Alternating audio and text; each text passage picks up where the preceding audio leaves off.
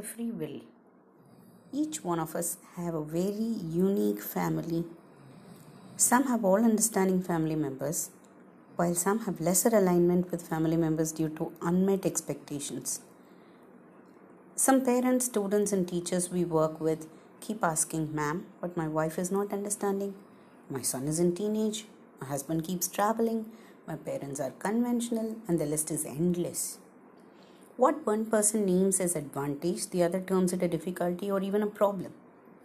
When we observe the trend beneath, it is just a common basic unsaid factor, and that is, I deserve well-being and I want to be happy. So we end up learning everything we need for leading a happy life through educational qualifications, experiences, discussions, other ways, and many a times by observing exemplars and non-exemplars. What we learn can only be used to some extent because there are also so many factors beyond our control. So how do we convince ourselves to operate from a space of tolerance, love, and togetherness? Let's discuss that possibility. Primatologists found that chimpanzees and bonobos share the distinction of being our closest living relative in the animal kingdom. We humans share about 99% of our DNA with chimpanzees and bonobos. What does that mean to us? Chimpanzees are patriarchal, known for hunting, male bonding, male aggression, while bonobos are matriarchal. The female bonobos have these really intense, enduring friendship with each others. Remarkably, the female partners in a bonobo pose cooperate with one another despite lacking any ties of blood or even close friendship. They also display mutual respect and tolerance to all tasks. Now that we are aware of this, the free will to choose is vested in us. We can choose to act and respond like a chimpanzee or a female bonobo. With this thought, wishing you a good night's sleep and wellness. My way or no way. Now it's sometimes very interesting how two parents react to the same situation. Let us say parent A and parent B. Both parents keep telling their children the importance of hygiene. And let us say both parents taught hygiene with love and tolerance, and both A and B's children did not follow anything they were taught. One day, A's two children and B's two children attend school where they observe their friends wash their hands and their science teacher teaching them the importance of hygiene. The children come home and suddenly start following all that steps that amount to being hygienic. Parent A's comments, "Oh, I have been saying this to you since 1 year. Now when your science teacher said, that's when you realized it." Or parent B's comment, "Oh, I have been saying this to you since 1 year and now when your science teacher said, that's when you realized. I'm glad, I'm happy for you." I'm sure both parent A and parent B, being young adults themselves, could have first felt a little upset that they could not drive this to the child while a science teacher succeeded in getting it to him. But just look at the implications that these sentences leave on the child's brain and the long-term effect such repetitive outlook will have on the relationship of the parent and the child. Honestly, what do we all want? What do we all want? Now, where the children or spouse learn it from matters, or whether the children learn it from matters. What really matters? Simple. Child develops a good habit from somewhere and you always wanted it for your child. Just wish him well and acknowledge his willingness to learn and forge ahead as a friend. You will see how this one approach will change the way your child looks up at you. With this thought, wishing you a good night's sleep and wellness. Watching you. In today's chat, we look at an interesting incident and try to gather information for ourselves. We took 3 sections of class 1 parents survey in a school. We just asked each one of them this: what will your child do from the next time if you open the car door for him? Of the 120 parents whom we inquired, majority said that the child the next time onwards will ask me to open the door for him. Let us keep aside what the rest of the parents said for the time being. We then opened the door for each child when he or she was supposed to alight it. The reaction the next time, majority of the children came running to open the door for us when we were going to alight. What does this tell us about children? We are not going to discuss about what and why of the parents' perception today. What we understand about children was that children imitate us. So when we know for sure children imitate us, what can we do to further and better them in everything they can learn from? Imitation is an inherent way in which children and adults learn. This is a proven theory. Keeping this fun experiment apart, we have numerous research explaining why and how children learn from what they see and what they observe. You might want to keep this thought in mind and think of what you model for your own child with your behavior, habits, and routine from which children imitate, and definitely of what you show on TV, what you show on mobile, and what definitely you show on movies for your children, because children imitate from everything and everyone. With this thought in mind, wishing you a good night's sleep and a productive week ahead. Meet you all again next Friday night. Bye-bye until then. Working couple, lack of quality time. How many times have I heard saying how both parents work and how it's hard to give time for the child? Or how one parent doesn't have time while the other assumes that it is unto the school to nurture the child. Reminds me of a very insightful workshop we had with a group of parents. It was a very unique workshop because we had parents whose children had special requirements because they were born different from other children. We also had gay couple in them.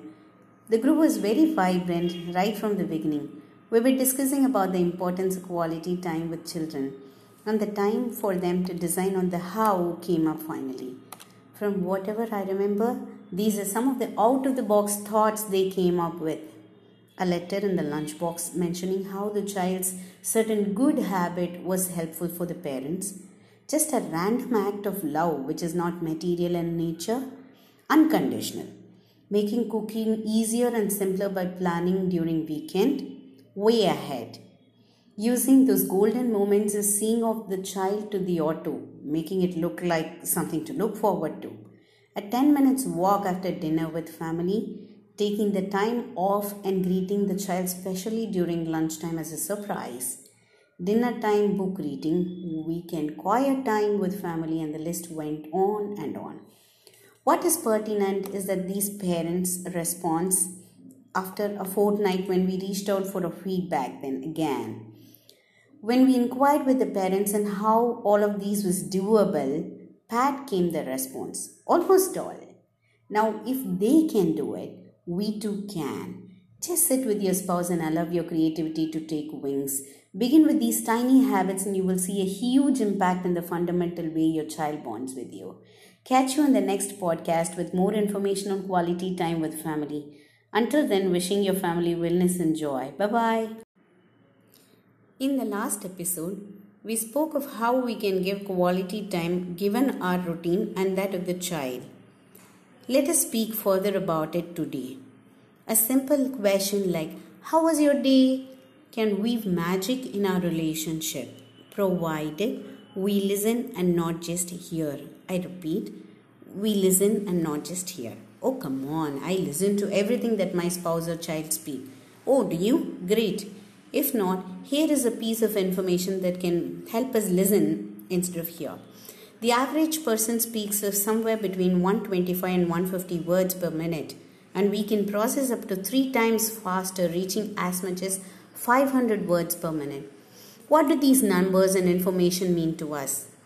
It just means that we can process more while average person speaks lesser words. What happens to the mind during this phase? The mind just starts wandering. It just starts thinking of how the other person is looking, to what they are wearing, to what they will eat tomorrow. So we don't respond with appropriate verbal and non-verbal cues when our mind wanders. And sometimes worse, we start browsing a screen, maybe mobile, TV or laptop, or read a newspaper after we ask the question. This goes on for a day and then for a week, and all of a sudden, it becomes a mundane routine of inquiry. And the response then becomes a monosyllable because the child or the spouse knows that you don't listen, because they feel that it does not matter what they say, because it feels insensitive, and because we did not mean when we inquired. On the other hand, just try listening after you ask a question, reminding yourself of these facts with proper verbal and non-verbal cues, and see the relationship get better and better and better. Let us discuss how we can be mindful and teach ourselves to be mindful, not just while listening, but get better in everything we do in the next episode. With this, wishing your family and dear ones wellness and joy. Bye-bye. Hello everyone. We discussed in the last episode how we will teach ourselves to be mindful. I come to you today with some really interesting information from the yogic text. Do you know that 12 seconds of unwavering focus amounts to concentration? Yes, dharana, concentration, is 12 seconds of unwavering focus on something. 12 signs of dharana is dhyana. Dhyana meaning meditation, which is 2 minutes and 24 seconds. Now 12 times of dhyana is samadhi, which is 12 into 12 into 12, which is basically 28 minutes and 48 seconds. This means that samadhi is the face of divine ecstasy, is any period of unwavering focus that extends beyond 28 minutes and 48 seconds. Now this is one part of the information. Making a connection to positive psychology, giving you the definition of a flow state from Wikipedia. A flow state, also known as colloquially being in the zone, is the mental state in which a person performing an activity is fully immersed in the feeling of energized focus, full involvement, and enjoyment in the process of the activity. In essence, flow is characterized by the complete absorption in what one does and a resulting transformation in one's sense of time. Basically, it's just about shedding multitasking and doing one thing with focus, just being oblivious to things around you. You're so immersed doing what you're doing, be it cooking, playing, or your hobbies, or just your work, that you just carried away by that. We even see children getting into the state, and when we call out their names or touch them, they panic. Helping our children and ourselves reach these levels of concentration, meditation, and samadhi can be done with focus by repeated practice in focusing and being mindful of whatever we do. Just being present in the moment helps. This way, we repeatedly train our brain to move from concentration to meditation and samadhi. With this wonderful thought, wishing you and your family and dear ones wellness and joy. See you next week, and until then, bye-bye. Resilience. What a wonderful word. A life-saving core value we need to embrace and also teach our near and dear ones. I am going to completely rely this week on the wonderful people I am acquainted with from whom I learned resilience in different ways. Today is about Suresh Master. Suresh is a very young yoga master whose classes I attended about 10 years back. This adolescent teacher was in his early 20s then. He used to move us from really easy asanas to the most challenging asanas in progression. To those kind-hearted souls who hear this episode and understand what halasana is, starting from that pose and upwards, after we have knitted our hands and legs in postures absolutely challenging to perform, he would instruct aloud saying, "Excellent! Love each one of you. Now smile please." In the initial days of training, I used to wonder the purpose behind it. Already we were concentrating on our breath, then on the pose, and then we need to feel the stretch in the body, and in that weird pose, smile. That was the last thing in my mind. Suresh never used to compromise and used to nudge us to smile and only then allow us to release from those poses. One day he explained to us its significance. He said how it was now becoming a habit in us that we are bound to smile our worries, concerns, and challenges in life because we were practicing daily when we were in those challenging asanas. I have, in all these years, remembered Suresh, and whenever I exercise and perform yoga, remember to smile when the progression gets tougher and tougher, and yet remain focused in the workout. Just try this week and you will be amazed by your own ability to adapt under any challenging situation. With this beautiful thought, wishing you and your family wellness and joy. See you tomorrow with more thoughts on resilience. Life lessons from party. Continuing our discussion on resilience, let us today talk of a party I know. Party in Tamil is grandmother. There lived a party in our village, and she had this really small iron box ever since she was a teenager. The beauty about that iron box is that the box used to be the size of a small laptop. The box used to be heavy and she would, under all circumstances, lock it and keep it close to her, in just her room and nowhere else. Mind you, the lock was heavier than the iron box itself. And even more important here is the way she used to tie the key to that lock to her sari end and keep it close to her. Ever, all times. Seasons changed, but Pati's actions never did. One day, when her great grandson was going to be sent to the first day to the school, she assembled the family and announced the secret behind the box. Like she said, that every time she had a challenge she found difficult to handle in life, she used to put 1 rupee in that box, praying to God of her understanding, asking for support to see through the phase with grace. She continued this, be it a failure or success, and so the coins became currency notes in due course. Well, all of us faced really tough times, and some of us faced it very often, and so did Pati. She said that now, whenever she opens the box, she is able to get the courage to face any challenging situation as she perceives it. I leave the rest of what you want to learn from Pati's life today. With this really insightful thought on resilience, here's wishing you and your family wellness and joy. See you tomorrow with more thoughts on resilience. The friend's gift. Oh, okay.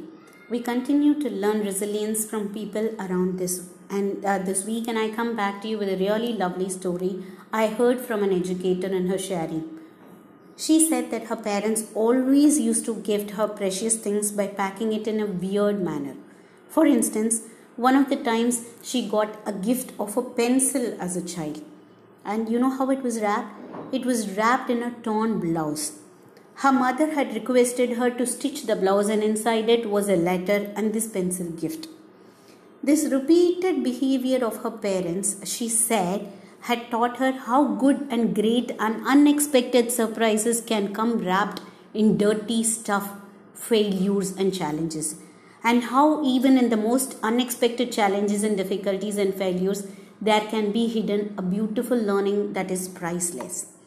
So she said she had started looking at failures as some learning opportunities, because in her mind she always ended up with a priceless learning and beyond. What as family can we do when there's a failure? Recalling the last 2 days' discussion on resilience, we have the free will not only to see them through, but also get back to routine, face the sun the next day with grace and smile. Now, the best jewelry designs and crowns are made after subjecting them to a lot of heat. Then they become even more malleable, and so can we. And thus, the best design is then brought out of us. So can we if we choose that free will. With these thoughts on resilience, wishing you and your family wellness and joy for this week. See you next Friday. Until then, bye-bye. What others think about me? I have been getting this query often from people.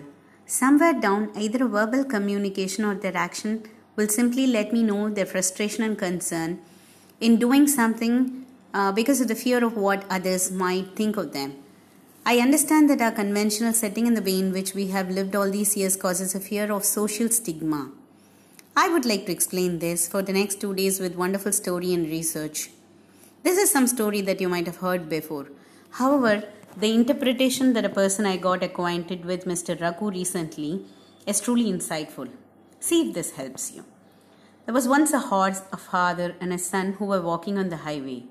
On the road, they met with a stranger who commented, "Look how weird that while the horse is there, the father and the son still walk." The father helped the son mount the horse and continued their journey after hearing this. They have walked half a kilometer, and then again a passerby commented saying, "Look, while the elderly father is walking, the son is sitting on the horse." Listening to it, the father along with his son mounted the horse. After they moved another mile, a well-known neighbor from their village saw them and commented saying, "Look, what are you doing? 2 heavy people sitting on a young horse. What will the state of the poor animal be?" Let us keep the story this way and think of how many times, regardless of what we do and how we do, people in the name of suggestion advice, and feedback keep telling us what is right and wrong based on their perception. We just need to remind ourselves that all we have got is this one life to do all the good that we can see. To do it the extent possible without purposefully hurting anyone and with lot of empathy, let's do what we can. The world's people do have lots of opinion on many things. Let us smile it away and take what helps. With this thought, wishing you and your family wellness. Catch you on the next podcast. Bye-bye. Hello. Continuing in the same lines about what others think about us, here is another story to tell ourselves to act right based on our moral values and care what really matters when it matters. Thanks to a friend Anil for sharing the story with me. Once there lived a king who ruled the kingdom with tolerance and kindness. He was a man of wisdom and courage, and so was his queen. Once there came a litigation to the king's darbar where a hut dweller came asking for justice for the loss of goods caused due to the boundary wall collapsing on his house. The king immediately called for the mason who built it, and the mason raised his concern on the poor quality of the brick. The brickmaker was begone and he complained about the sand. The vendor who supplied the sand shouted, saying it is the land which is the reason for the collapse, as it cannot stand any proper construction, even if quality measures are taken. The landowner refuted these claims and quarreled that it is the act of God that caused the collapse. The queen, who was observing these complaints, came quietly and announced, saying, "No further blame game, please, and there is no end to accusations. And we can always complain of anything and everything when something did not go the way we all want or others want. Let us look at what we can do now and restore peace and indemnify the loss together for the hut dweller, doing his business as his livelihood." With this second story on what others think about me, let us remind ourselves to do well and do good based on our moral values and ethics, regardless of what others say about us. Meet you with the next episode, and until then, wishing you and your family wellness and joy. Bye-bye. Hello. Continuing our discussion on what others think about me, here is research to understand what others think of us. In a study first published in 2010 and discussed in a new book, Nicholas Epley, a behavioral scientist at the University of Chicago, and Tay Eyal, a psychologist at Israel's Ben-Gurion University, throw light on this.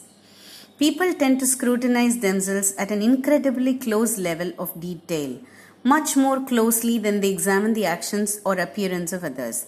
That, in part, because you have a huge amount of information about yourself, far more information than you have about other people. Compare how you evaluate yourself to how you evaluate a stranger. You might make judgments about their overall level of attractiveness, their outfit, their mannerisms, but not much else. Epley and Eyal argue that many of the mistakes we make in judging how people perceive us arise from this very mismatch. The gap between the fine level of detail in which people perceive themselves and the more abstract way in which they perceive others. So Epley and Eyal carried out a series of experiments. Epley says that the takeaway is that you can't imagine what other people are thinking just by trying to do so. A rich person cannot imagine what it is likely to be poor just by trying. Someone from a stable democracy cannot imagine what it's likely to be living in an unstable one. This is kind of worrying because so much of our public policy is based on the idea that people can imagine what it's like to walk in someone else's shoes. And that myth is so widespread that people are very confident about their ability to do so. The problem we find over and over again in these data, as said by them, on the social cognition studies, the problem isn't competence. It's not that people are idiots. It's that they are overconfident. The problem is hubris. Epley says this. It creates that assumption, the illusion that we understand each other much better than we do, and that's the big problem. Now think of what you want to do with this research and what you want to think about others and what your thought about what others think of you. With this thought, wishing you and your family wellness and joy. Until next week, bye-bye. Welcome. This week we are going to speak of the brain's ability to grow. Now, is it possible for an adult brain to grow? Can someone with even brain damages grow his brain? Are you sure it is regardless of the age of the person? Yes, absolutely, 100% sure. Research has shown that the brain has the ability to reorganize itself by forming new neural connections throughout life. It is called neuroplasticity. This allows the nerve cells in the brain to compensate for even injury and disease and to adjust their activities in response to new situations or to changes in their environment. How can I use this information to grow my brain? Keeping your brain engaged and consistently rewiring itself is key not only to your long-term brain functioning but also to your overall well-being. You can take micro actions of tiny habits to rewire your brain. The brain can also grow by doing physical exercises. This helps a lot. Following your passion, starting a new habit, practicing it daily even for a few minutes helps. The more you use it, the more you don't lose it. That is what researchers say. Practicing mindfulness, eating a healthy diet, working on priorities without procrastinating also are other ways to grow your brain. What else? A key important word, growth mindset attitude. Let us know more about this in this weekend in order to use it for our wellness and that of our children. Wishing you and your family wellness and joy until then. Bye-bye. Welcome back. Continuing the topic on neuroplasticity, let me talk about the key word growth mindset today. What is growth mindset? Growth mindset is a word coined by Carol Dweck. Carol Dweck is a psychologist. She proposed mindset theory as a way to understand the effects of the beliefs that individuals hold for the nature of intelligence. This in turn has implications for learning. According to Carol Dweck, in a growth mindset, people believe that their most basic abilities can be developed through dedication and hard work. Brains and talents are just the starting point. This view creates a love of learning and a resilience that is essential for great accomplishment. The opposite of growth mindset is fixed mindset. In a fixed mindset, people believe their qualities are fixed traits and therefore cannot change. These people document their intelligence and talents rather than working to develop and improve them. They also believe that talent alone leads to success and effort is not required. As you begin to understand the fixed and the growth mindset, you will see exactly how one thing leads to another.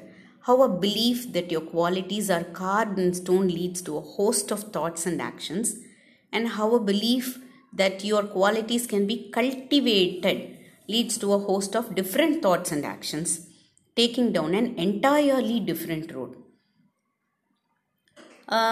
In her most remarkable research, which has informed present theories of why presence is more important than praise in teaching children to cultivate a healthy relationship with achievement. And she explores that it can be cultivated at a very early age.